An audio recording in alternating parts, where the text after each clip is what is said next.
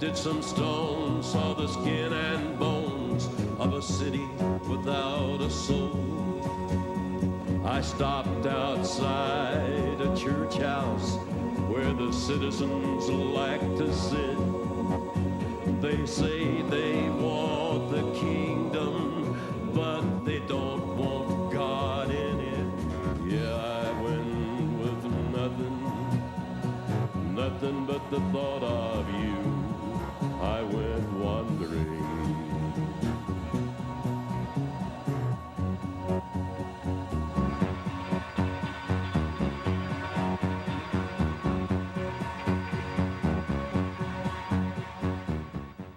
Live from the Mecca of Mormonism, Salt Lake City, Utah. This is Heart of the Matter, and I'm your host, Sean McCraney. If you have family or friends who would like to watch the show somewhere in this world but don't receive it, they can go to www.bornagainmormon.com and watch it live on streaming video from anywhere in the world. In the house tonight, our largest group ever, and I'm glad this is our 2-year anniversary tonight of the show. We have Mary Ellen, Jed, Janet, Dave, Nancy, Nathan, Kelly, Kevin, Candace, Christian, Stephanie, Janet, Karen, Carolyn, Jerry, Lon, Jean, Pam, Owen, Gary, Kay, Jeff, JJ, Kevin, Jana, Derek, Natalie, Steve, Glenn Jr., Dan, Peter, Michelle, Laura, Billy, Margaret, and Catherine. Whew! What a group, all wearing helmets and flak jackets. It's a great thing to be able to do a show with so many people here. Last night, we did a traveling pastor in Tooele, Utah. It was a great meeting. We met at Denny's out there, and we had some wonderful baptisms with Tanya and our brother Glenn, but we're going to show you a video of that next week. We weren't able to get everything done that needed to be done for it. However, if you're interested in coming to future traveling pastors, I think we're going to have a graphic show up on the screen, and you'll see that April 7th, we're going to be in American Fork, May 5th, St. George, June 23rd at the Manti Pageant, July 7th, Park City, August 4th in Logan. There's no traveling pastor in September because we have our annual Heart in the Park then. October 6th in Provo, November 3rd, Ogden, December 4th, our second annual Christmas open house here at the station. For more information, if you want to see these dates, go to www.bornagainmormon.com. Hey, on Friday evening, April 11th, and Saturday, April 12th, there's going to be an outstanding Bible conference coming to town. It's called Rooted and Raised in Truth. Now, there's a cost to this event, but I think it will be well worth it. It's all about learning the Word, and a fantastic group of qualified speakers. You can kind of see them there at the bottom. There's going to be lunch, breakfast, free parking. It's going to be held at the E-Center again on April 11th and 12th. For more information, call 801-280-8747 or go to info@alethiatruth.com. This is not Aletheia Ministries, which is our ministry. It's a completely different Aletheia Truth, but I highly recommend it. We'll keep promoting it until April 11th and 12th. For your information, the LDS Church now has put up a brand new website dedicated to Jesus. What they think about Jesus. I'm not going to give you the address. It's from Melissa G. letting us know. I went and checked it out. And it has all the appearances of really supporting Jesus and being Christian, but read the fine print. Lots of talk about the Joseph Smith Papers publication. A good friend Gary out in Springville sent me this Salt Lake Trib article. It's going to be known as the Church Historian Press New Documentation, and the church is going to come out and they're going to print most of their history. Jensen, LDS Apostle, says we live in the age of transparency. We want to be as open as we can and correct the perceptions that were not. They haven't been in the past. Maybe they're going to be now. But they really don't have a choice. Years and years ago, I think it was Joseph Fielding Smith's time, somebody snuck into an LDS temple and took black and white photographs of the inside of the temple and was going to publish them. Hearing about this, Joseph Fielding Smith had the press go in, and not the press, but photographers go in and take pictures of the inside of the temple in beautiful color and everything, and they published those in their own magazine, and they preempted the secret photographs that were going to come out. The internet has made Mormon history so available and so open and so documented, they can no longer deny the stuff now. So now they're just going to print their own history and make it available. It's interesting, though, from KSL.com, a website, Jim sent us this. It says, quote, "The Joseph Smith papers will include the much debated first vision.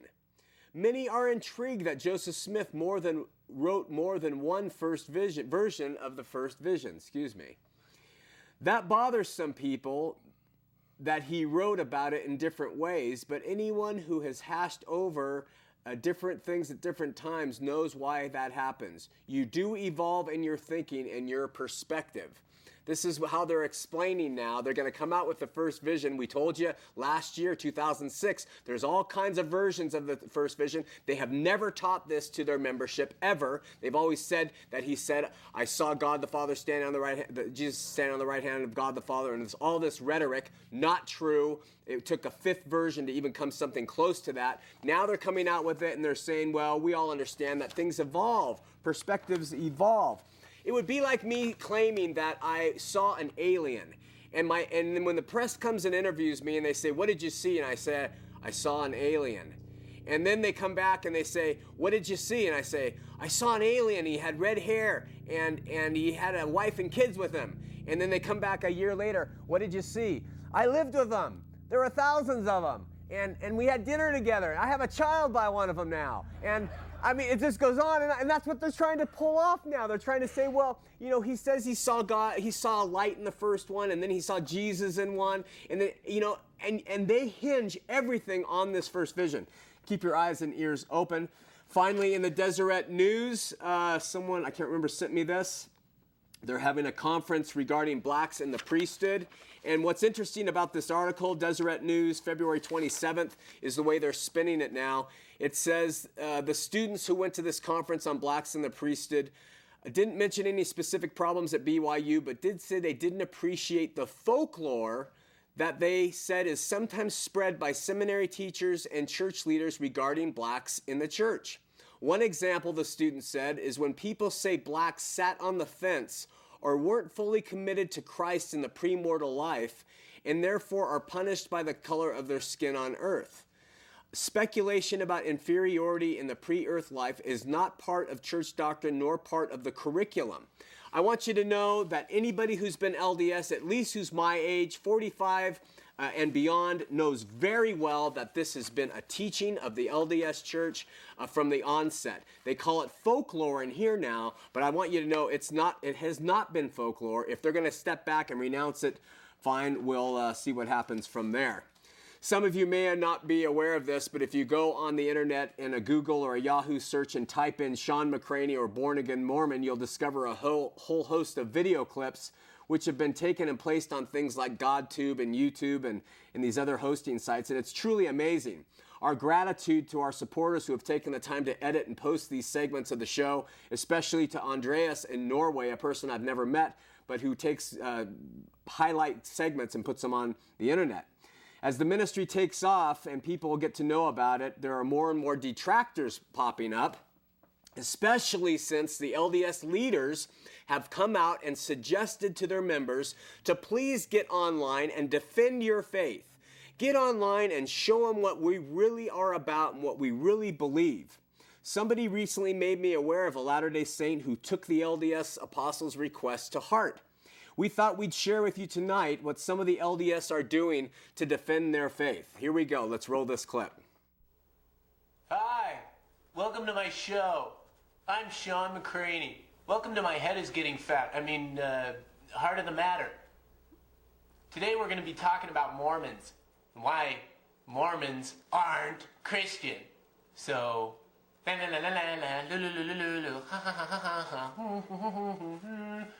what I got to say to the Mormons. Anyway, come to think of it, I hate Mormons about as much as I love bacon. There's some love-hate for you. Oh, bacon. Wish I could just inject bacon grease right into my veins. Tastes so good. Anyway, Mormons aren't Christian. You wanna know why? Because I said so. Let's take a call. Hello? Yeah, hi, Sean. Yeah. First time caller. I was just calling just because I wanted to tell you, great job, brother. Just, spreading the word, and you're doing a heck of a job up there. Thank you. In Utah, Mormon land. Yeah, you're doing great. Oh, wow. Mormon land, that's great. I gotta remember that. And you should too, because the Mormons are taking over everything. They have blue blood. And they sneak into your homes when you're sleeping, and they keep secret records of people in their temples and junk. They're crazy. Let's take another call. Hello, caller. Hello. Caller? Hello. Oh, yes. Go ahead. Hello. Yes. Sean, I was calling. I've been a member of the LDS faith for a long time. Right. And recently run into some difficulties. I drink a lot of alcohol. I drink like a Chechnyan army general. And drink a lot. Enjoy I do beating too. up little kids. You beat up little kids? I do too. How do I fix that? And how do I make my life better through our Lord and Savior? Thank you. Okay. So, how do you turn your life over to the Lord? Well, it's simple. Pull out your checkbook and write a check to me. Or buy my book. At any rate, you're still going to have to write a check to me. Give me your money, and I really won't show you any way of how to get to Jesus or how to change your life. But I will tell you what's wrong with the Mormons. Mormons. Okay, let's take a commercial break. We'll be right back. So I don't think I need to say anything. Speaks for itself. Lots of video clips tonight. Last week, a caller named Scott and I went the rounds about knowing and on how someone truly knows Jesus Christ and how that actually plays out in their life. In the end, the caller was defending a relativist postmodern view which essentially erases all claims of absolute truth and instead presents the world in a way of my way is fine, your way is fine, everybody's way is fine, there's no absolute truth, and let's just try to feel good and love each other. And he intimated that Jesus Christ could be known and believed by anybody, and I said if someone really knew him and believed in him, they would be called Christians.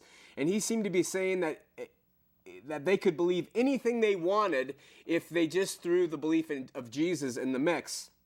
And I contended that if Jesus was truly in the mix, then they would truly be Christian and not embrace those other heretical teachings or doctrines.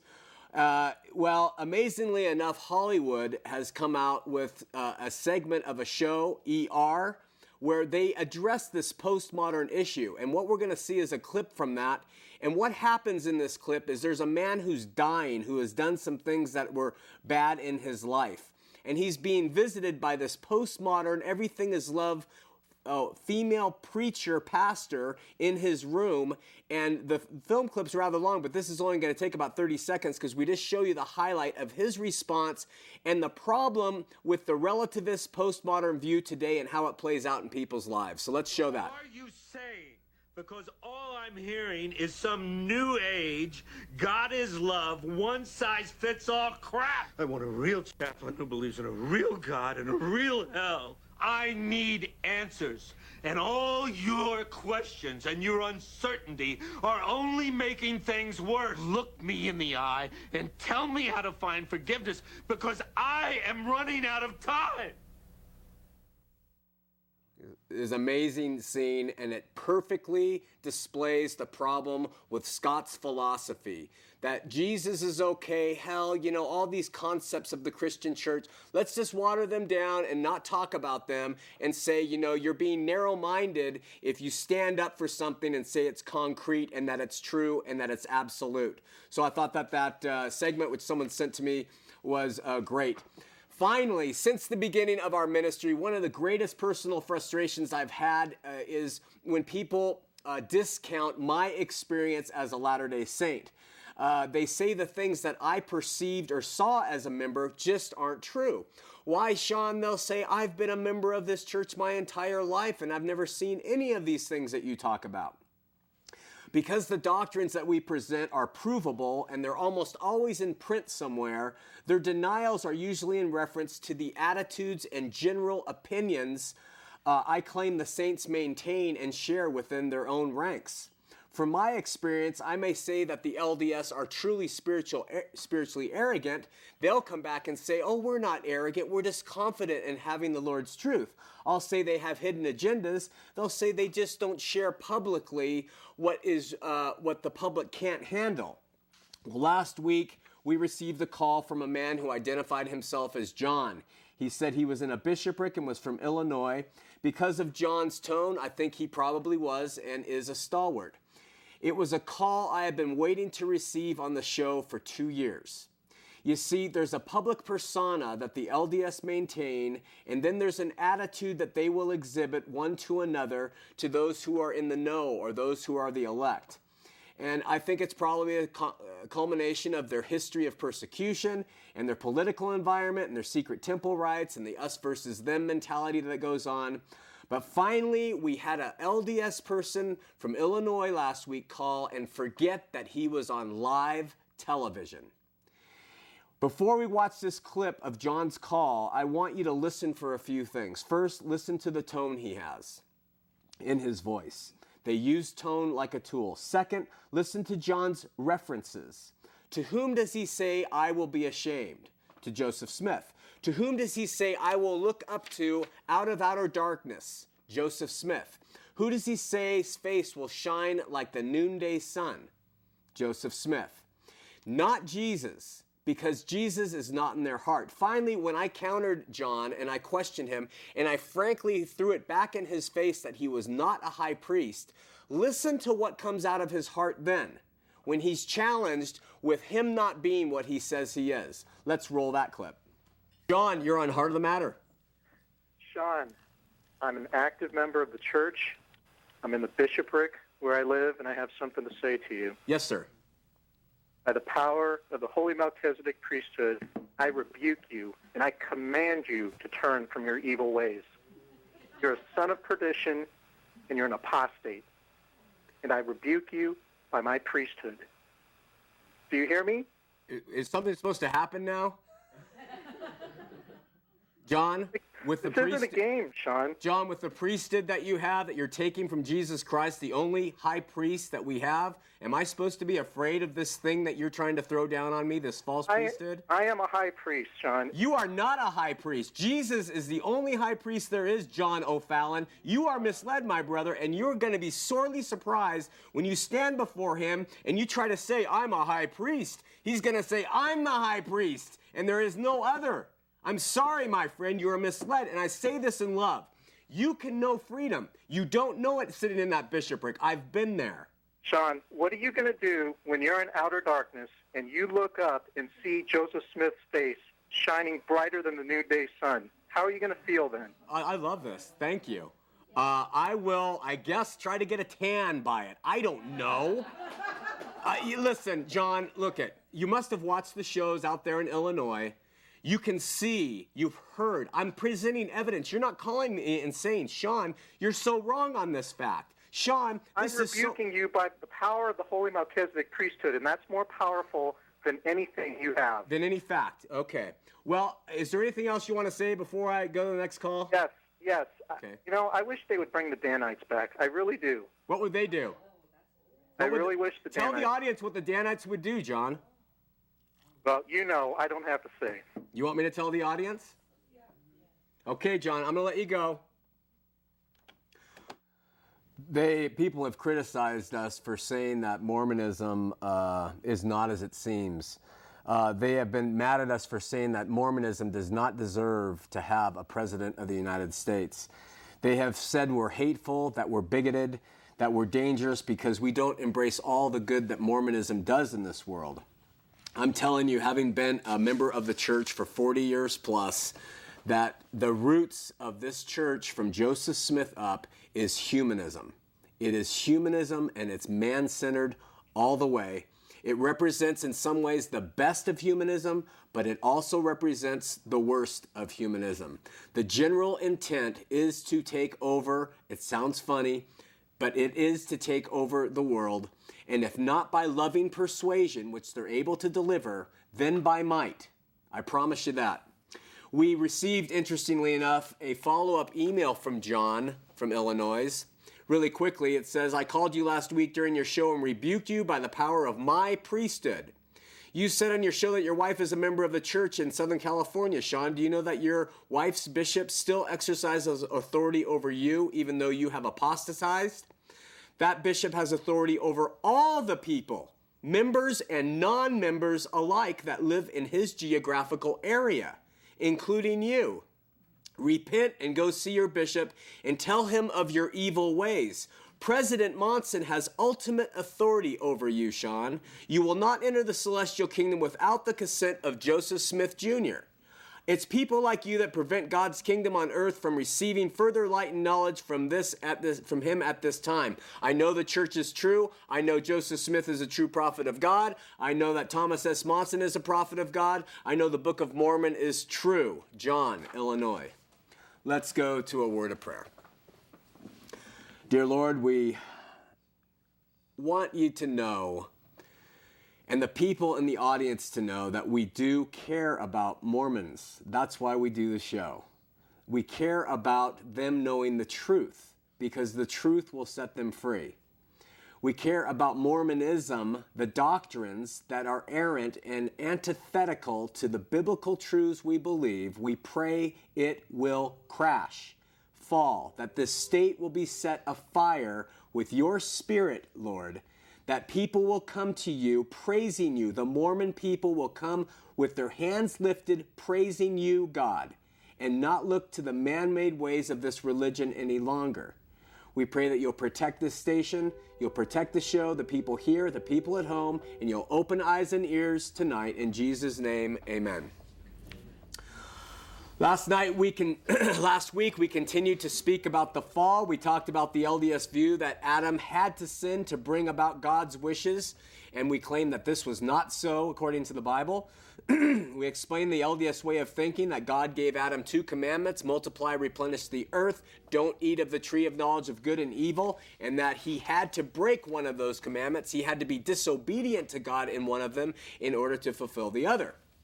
It was the only way they were going to learn how to make babies, if they was to take of the tree, break the commandment, and eat of the tree of knowledge of good and evil.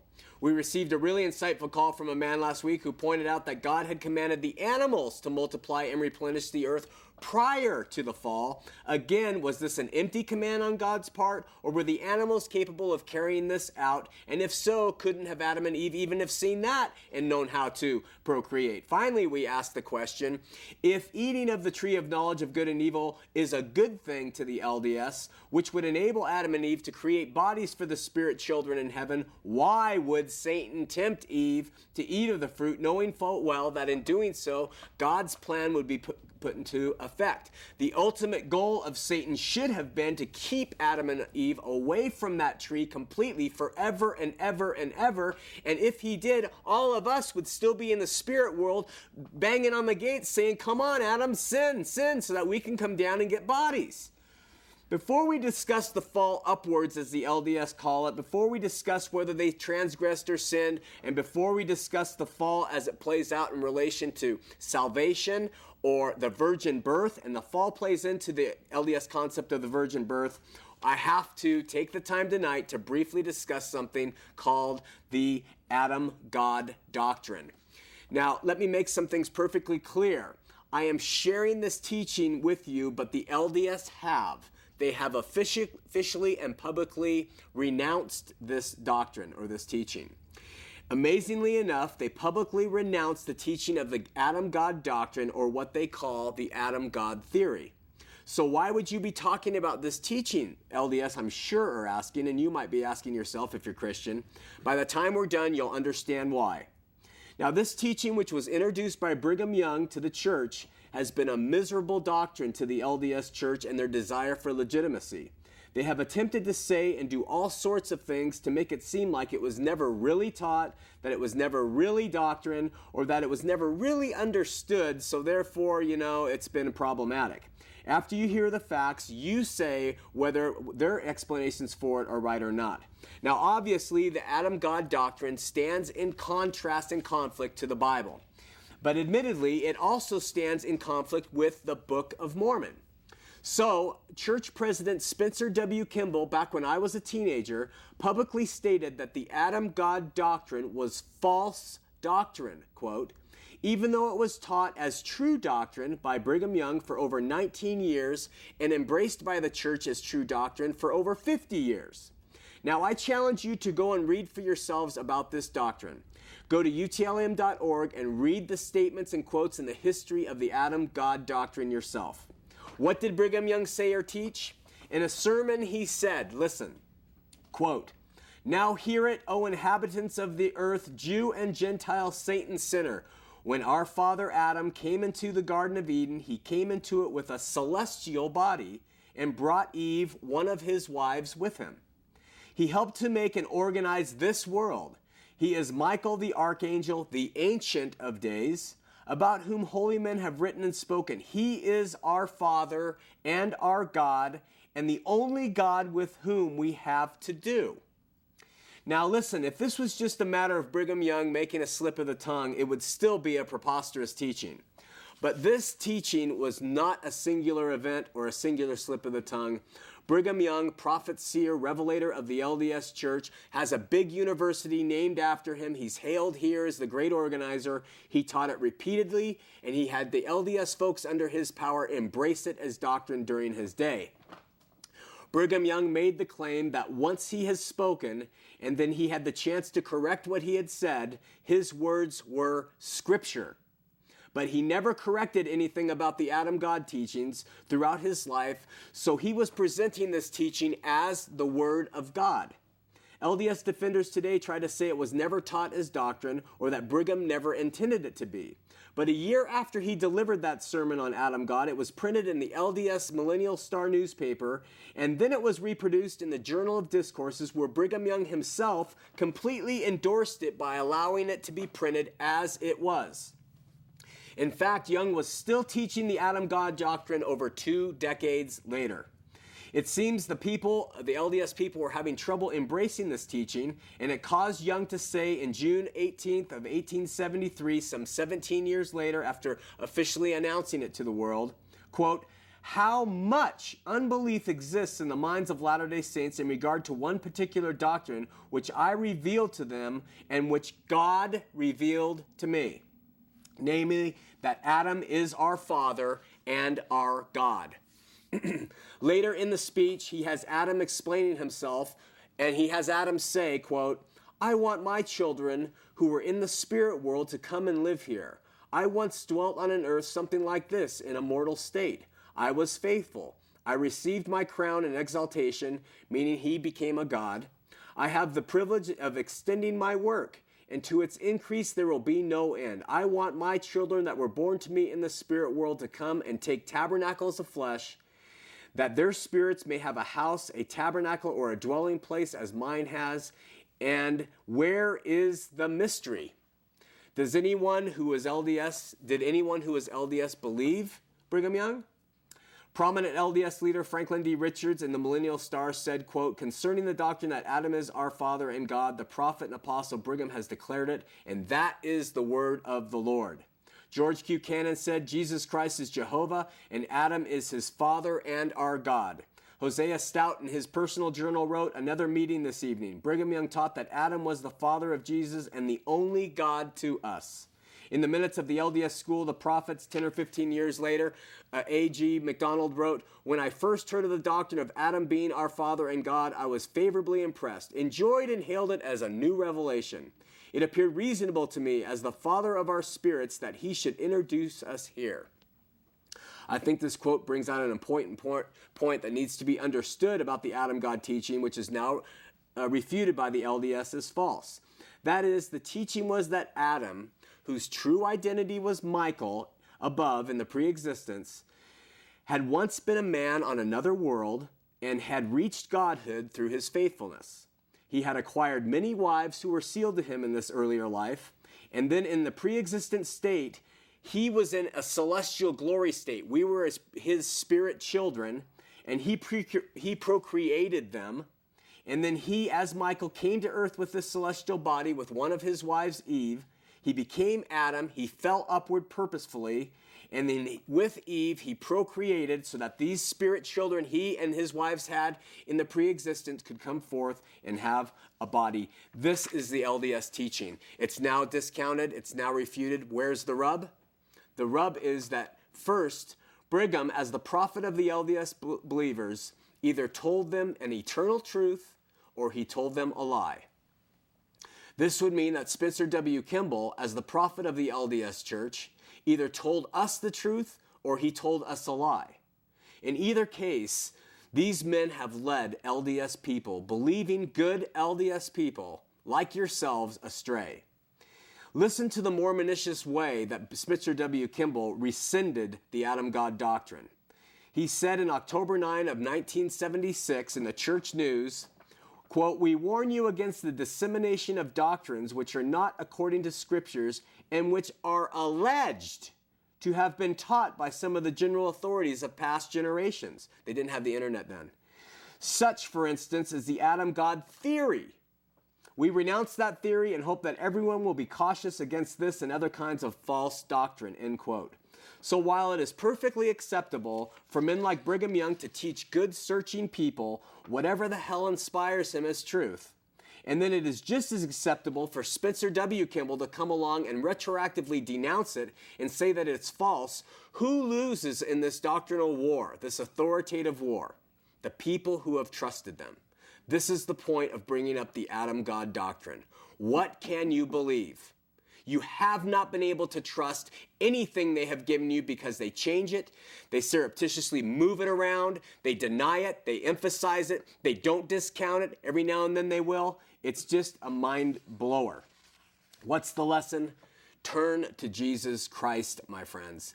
This is the whole message of our show. We're going to go to the phones, but turn to Jesus Christ. He is the one. Call out to him. Make him your Lord and sovereign King. Make him the high priest and prophet of your life. Turn to him. Go to your quiet space and ask him to change your heart and to open your eyes and ears and your heart, and he'll do that. You don't need Joseph or Brigham or Thomas Monson or their standard works. You don't need this show. You don't need me. You need the Lord Jesus Christ as your personal Savior, where you can say in the mirror and to anybody else, I know I've been forgiven, I know where I'll go when I die, and I have a personal relationship with the Lord Jesus Christ. Let's open up the phones, 801-973-TV20, 801-973-8820. The phone lines are full. John O'Fallon from Illinois is back on the line, and I guess we'll take it. John, you're on the air. Yeah, this is John calling, Sean. How are you? I'm doing well. How are you? I'm still alive. Well, I'm sorry about that. I didn't mean that part, but I do have some more to say to you. Yes, sir. The Church of Jesus Christ of Latter-day Saints, Sean, is restored Christianity. President Monson is my prophet, and he's your prophet, whether you want to admit it or not. And this church is an eternal and constant church, and nothing is going to stop it. It's like the rock that was cut from the mountain without hands, and it's going to roll forth throughout the whole earth until it fills it. Is it the rock that was cut out of the mountain without hands, John? Yes. Okay, I'm glad to hear an LDS say that, because we've said on our show many times that, Christians all know that in context, that rock that was cut out of the mountain without hands is Jesus Christ. But it's really great that the LDS Church has made it a church that's rolling forward. No, it's the church, Sean. And okay. President Monson is my prophet, and he is your prophet. President Monson is not my prophet at all. Ever, never will be, John. He is. Don't speak. Sean, one of the reasons I'm upset is because my wife's been watching this show. Good. And she's been having some doubts, and it's caused some contention, and I'm a little upset about it.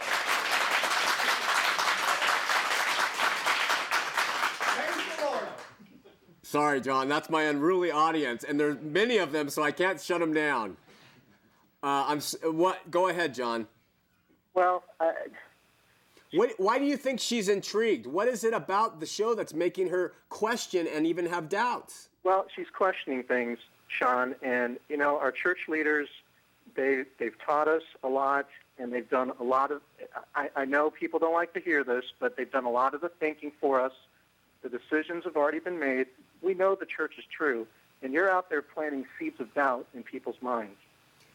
John, all I want through our ministry is for the Latter-day Saints to have and develop a regenerative, spiritual relationship with Jesus Christ as our Lord and Savior. And what we found, John, as we opened the show up 2 years ago, is that when we just talked about Jesus and how, you know, that's what had to happen, we found out the LDS were calling and saying, yeah, we're all alike, we're all good, everything's fine. So I had to get hardline on them and show we're not alike. Having been one 40 years, John, I know what you believe.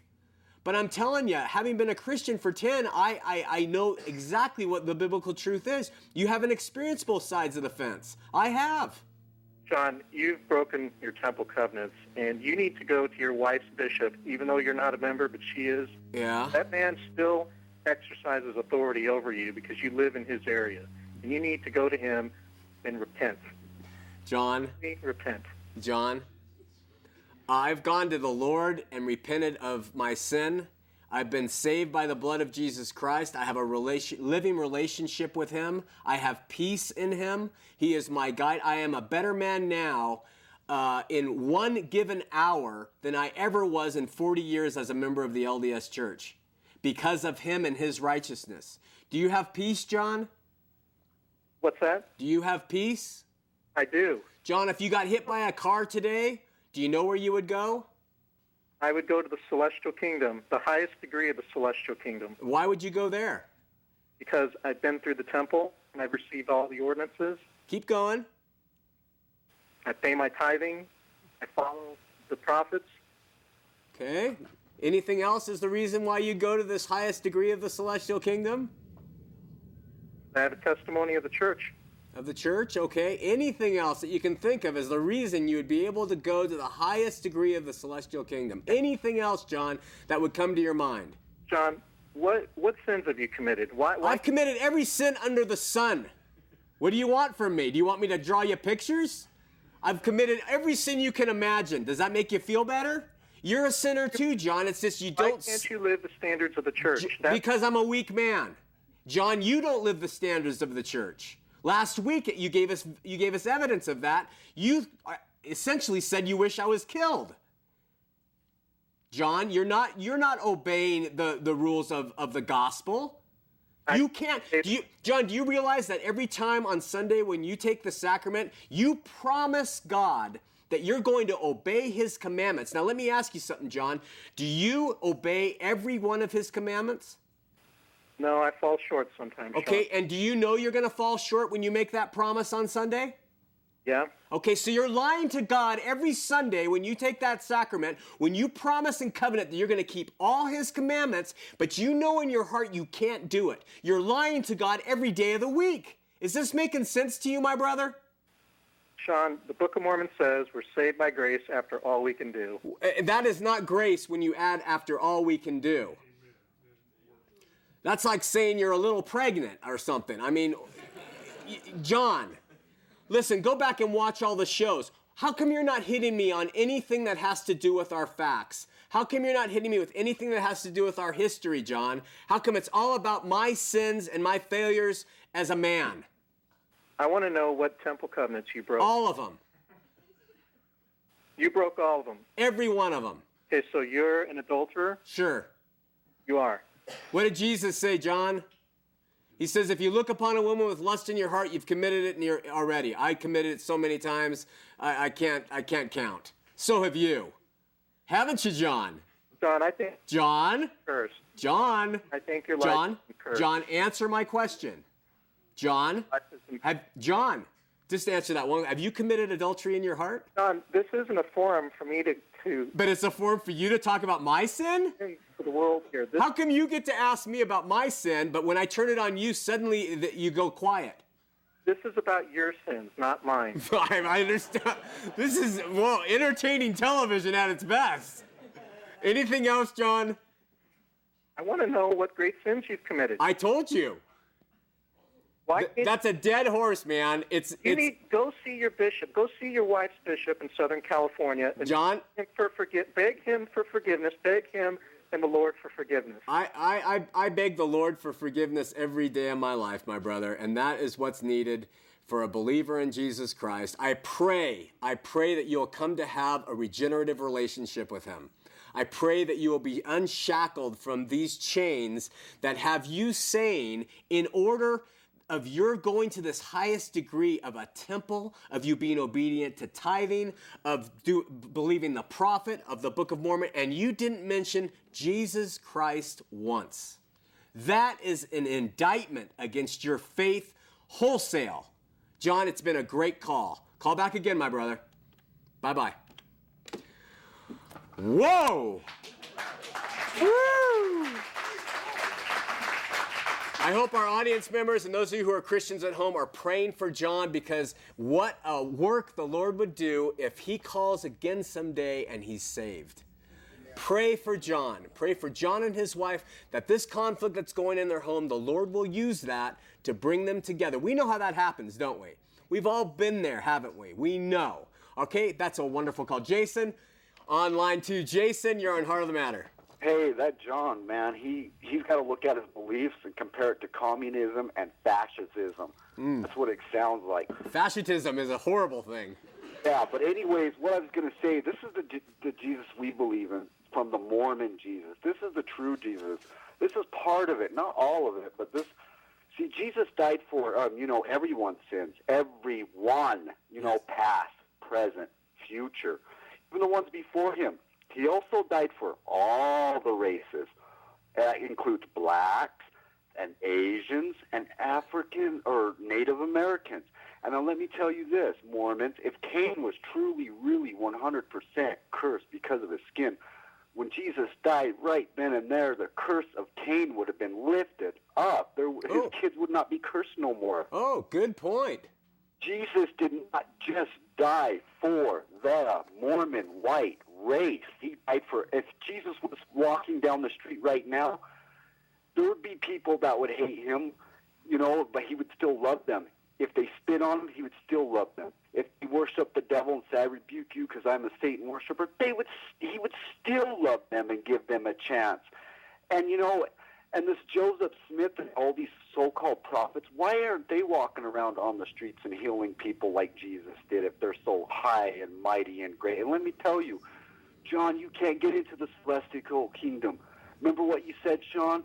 Pearl of Great Price, if I'm right, or Doctrine and Covenants, chapter 22. You have to at least practice plural marriage. Remember that? He can only go to the second highest. Oh. That's right. Hey, good point. Jason, it's a great call, full of passion. Thank you so much. Hey, really quick here. All these prophets, this man, all these women, if I not cut them open, will they not bleed? They will bleed. But hell, yeah. It's the same color blood. We have bone. We have flesh. We have the same desires. We want wealth and we want happiness. Mormons the same as Christians, but their beliefs are just backwards. All right, my brother. Thank you so much. God bless you. Bye. Bye-bye. By the way, really quickly, there's a verse I came across talking about the pre-existent belief that there could have been sins committed there, and you're stationed in this life according to the life you live there. It says in Romans 9:11, for children not being yet born, neither having done neither good nor evil, that the purpose of God according to the election might stand, not of works, but of him that calleth. So if you want to use the scripture for the LDS, you talk about a pre-existence and us having done good or evil, then go to Romans 9:11. Let's go to Michael in St. George. Michael, you're on Heart of the Matter.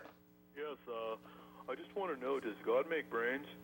Does God make brains? Yes, I just wanted to know, and, I just don't understand if God makes brains, and I just didn't know if you could comment on that, Sean. Oh, Michael. I wanted to know because my head's getting fatter. I like to eat Twinkies, and by gosh, people like me. Sean, you're not fooling anybody. We all know who you are, and we're watching for you. And check out YouTube because we're coming, buddy. All right, Michael. Thank you. I'm being threatened with YouTube. It's all right. We are going to Lou in Provo. Lou, you're on Heart of the Matter.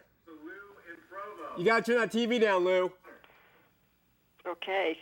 I'm calling about people in the temple. They still believe that Adam is our God, because in the temple they tell us that we should consider ourselves as Adams, and it's our life journey to be an Adam. And Adam was Michael in the pre-existence, and so he was a God. So they still believe that we worship Adam as our God. Very good point. I really appreciate it. Mm-hmm. Thanks so much, Lou. Bye. Bye-bye. We're going to Bob in South Jordan. Bob, you're on Heart of the Matter. Hey, Sean. How you doing? I was just telling this call screener that it really strikes me that, and I don't necessarily, in fact, I probably don't believe that person that keeps calling in, this John O'Fallon, is a plant by you guys, but I'm going to tell you, I have no doubt that he's not really LDS. Really? Yeah, just it's impossible. So he sets up last week, he completely embarrasses himself in the church. Yeah. Then he sends you a wonderful email embarrassing himself further. Then he calls today and he slips in the information. Oh yeah, my wife is now completely doubting because of things she's saying. And and by the way, when the brethren talk, the Mormons have had their thinking done for them. And he's that was a little stereotype. He was an extreme stereotype, I have to admit, Bob. I think he's a setup. I mean, he's not a setup for us. We set nobody up. No, and that's what I'm saying. I don't believe you did it, but there's enough guys out there that that want to mock the church that when I see something like that, I'm sorry. There's nothing credible about this guy. And as I was telling Bob, I tried to find him. Bob, you do have to admit there are people who do take the standard lines like what he's saying. I think some people do. Yeah. Sure. So I mean, he could be one of them. I would find it absolutely impossible to find him in a bishopric. Well, what makes me think he's legit is that last week when he called, I thought he didn't vary off on any of the other stuff. I thought that he just slammed down and gave exactly what an LDS would say who feels some indignation for this show, and I thought that was legit. The other stuff, maybe he's just falling apart at the seams, grasping at straws. Well, the thing is, and you served a mission, so did I, that you are told not to condemn people. You're not supposed to use your priesthood to condemn other people, and to have him stand up and rebuke you and so forth. Absolutely contrary to the teachings of the church. I have to tell you, on my mission, we were always talking about who to dust our feet on. Sure, and your mission president was telling you not to do it to anybody. I don't remember. Oh, you so fib. You know that it says right in the White Handbook you're not supposed to do that. Yeah, I'm not sure it says it on the White Handbook. If you show me, I'll repent on that one, Bob. Okay. Hey, good call. Thank you. Thanks, bye. All right, we're going to Mallory McCraney from New York City. Mallory. Dad, what's up? I'm doing well. How are you? I'm doing good, but I'm getting pretty fired up over here. I won't lie. At the calls? I have a few things to say. Now, I think everyone knows my stance, but I don't know if I believe in God or not. But it's so disturbing to me to hear how much people really don't ever use, like you said, they don't say Jesus Christ ever. It's all about this church, and all the leaders. And why wouldn't you want to go to the most direct source you could be, and that would be to Jesus Christ and your personal relationship with him? Why do you need all these in-between dudes? I agree, baby. It's just a good call. Oh, I'm getting really... You getting fired up? And all these YouTube people, too, man. You're taking a risk by putting yourself out there, Dad, and I'm sorry for the people that, don't have anything else to do with their lives but to, scorn you for it. But you're doing good, and I'm very proud of you. Thanks, baby. I love you. I love you, too. Thanks for the call. Bye. That wasn't set up either.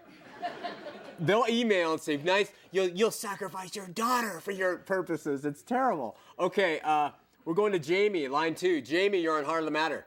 Hey, Sean, how you doing, bud? Doing well. How are you? Man, it's awesome, man. I called last week. Hey, I was listening to you speak to John, and, man, I just prayed that God would open his eyes and soften his heart, and it's just an awesome thing that the Lord has blessed you with this ministry. But like Romans 3:6, there's a couple scriptures that I just want to tell John real quick, if he's listening. Okay. Romans 3:6, it's 3:23. It says, For all have sinned and fallen short of the glory of God. And then 24 it says, being justified freely by his grace through the redemption that is in Christ. And so Ephesians 2:8 and 9, he talked a lot about works when in the Bible, Ephesians 2:8 and 9 says, for by grace you're saved through faith, that it's not of yourselves, it is a gift of God, not of your works, lest anyone should boast. Yeah, it's a great scripture. Yeah, and Titus, and one last one for him, if he's still listening, is Titus 3:5. It says, not by works of righteousness we have done, but according to his mercy he saved us through the washing and the regeneration and renewing of the Holy Spirit. So, Praise God. Thanks so much, Jamie. Great scripture. Yeah, man. Hey, pray for that, man. We will. God bless you, man. God bless you. Bye-bye.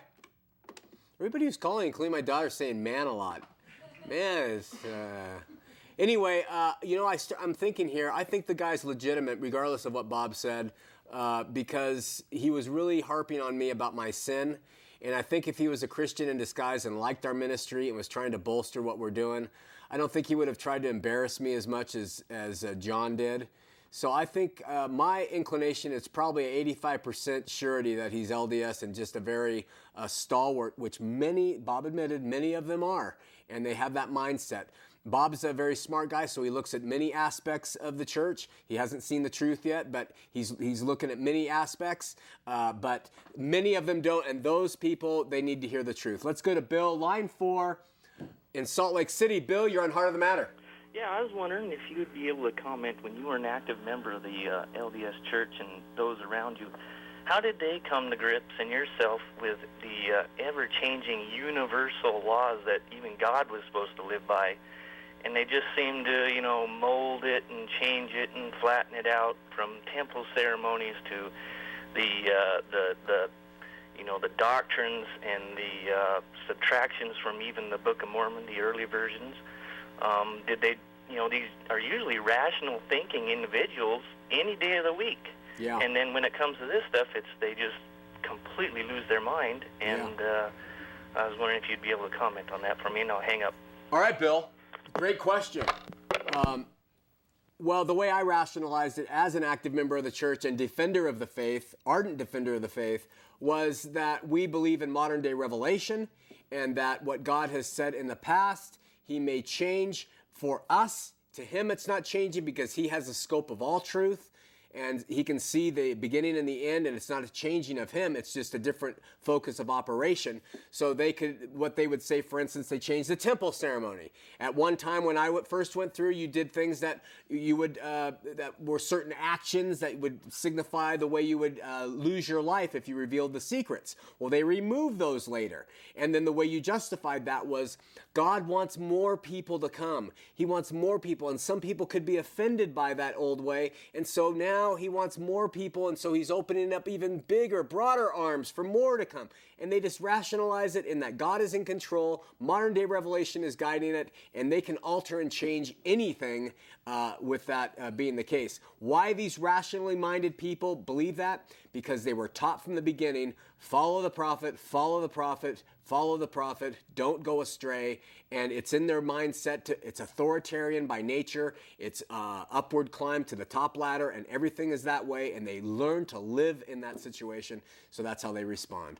Okay, we're going to Jeffrey in Salt Lake City. Jeffrey, you're on Heart of the Matter. Hey, Sean, how you doing? Doing well, how are you? Not too bad. Hey, I have to admit, I'm actually a first-time caller. I've never watched your show before, just kind of flipping through the channels and saw you on here. Uh-huh. I haven't heard of you, and actually just caught a statement you were making on your show here. Okay. I kind of have to second Bob, first of all, with so-called John calling in. Uh-huh. Definitely not. And I've been an active member of the church for my whole life, basically. Sort of mission not too long ago, but as John being the so-called member, the things we were saying were outrageous. A member would really never say those things. Well, anybody who belongs to the church would not want to admit that John was a member. Mm-hmm, definitely. Yeah, so, I mean, that's the only response you're going to really be able to give, because, I mean, who would want to say, yeah, he really represents us? I mean, and of course, anyone outside the church like yourself is going to say the same thing. Yeah, exactly. You're going to say he does represent the church. It's in your biased opinion, I understand that. But you will admit, Jeff, there are people who do believe that way as members of the church. tell you the honest truth, I've never met one myself. I love that. If you haven't. How old are you? I am 22. Okay, well.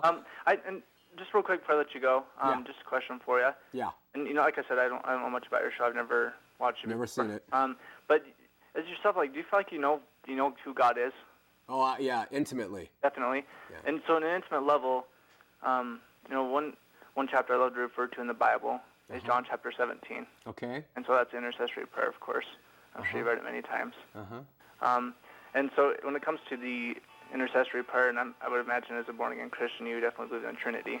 Yeah. Okay, and so you know the background of the Trinity doctrine, of course. Yeah. Obviously, it comes from the Catholic Church. Yeah. No, it doesn't. But go ahead. You go from John. You're setting up your whole straw man here, Jeffrey, like a missionary would do. And you got to get to the point, man. Okay, John chapter 17. Obviously, God or Jesus Christ talks about how He's praying for the apostles as one, and how the 12 of them should be one as Him and God are one. Right. In that form of the Trinity, that you consider.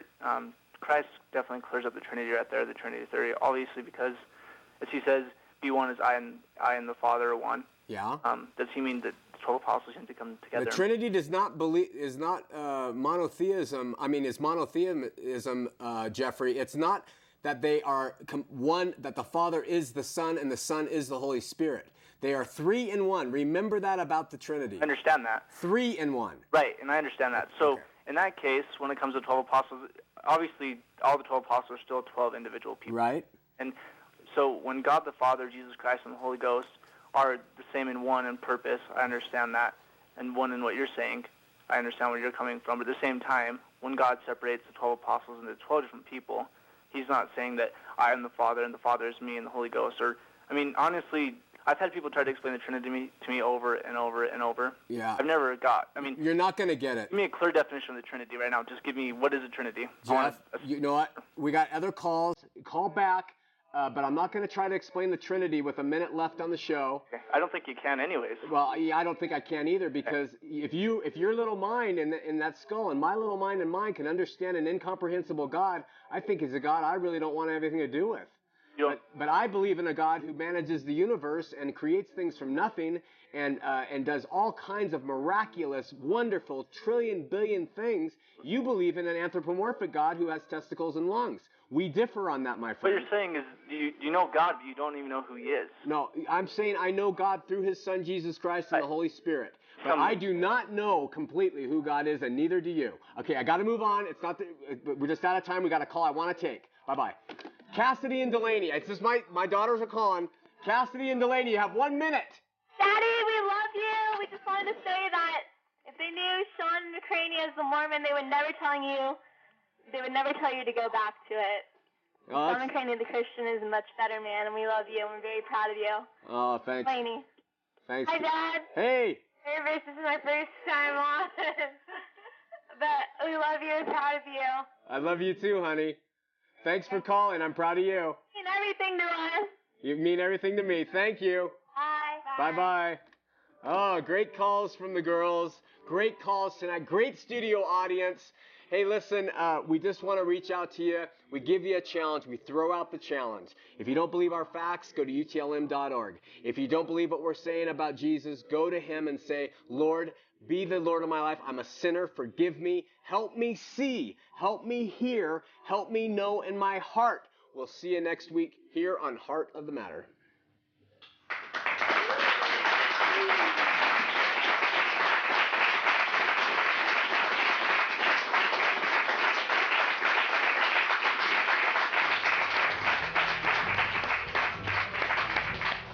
Woo, that was a wild one. You guys brought a wild one tonight.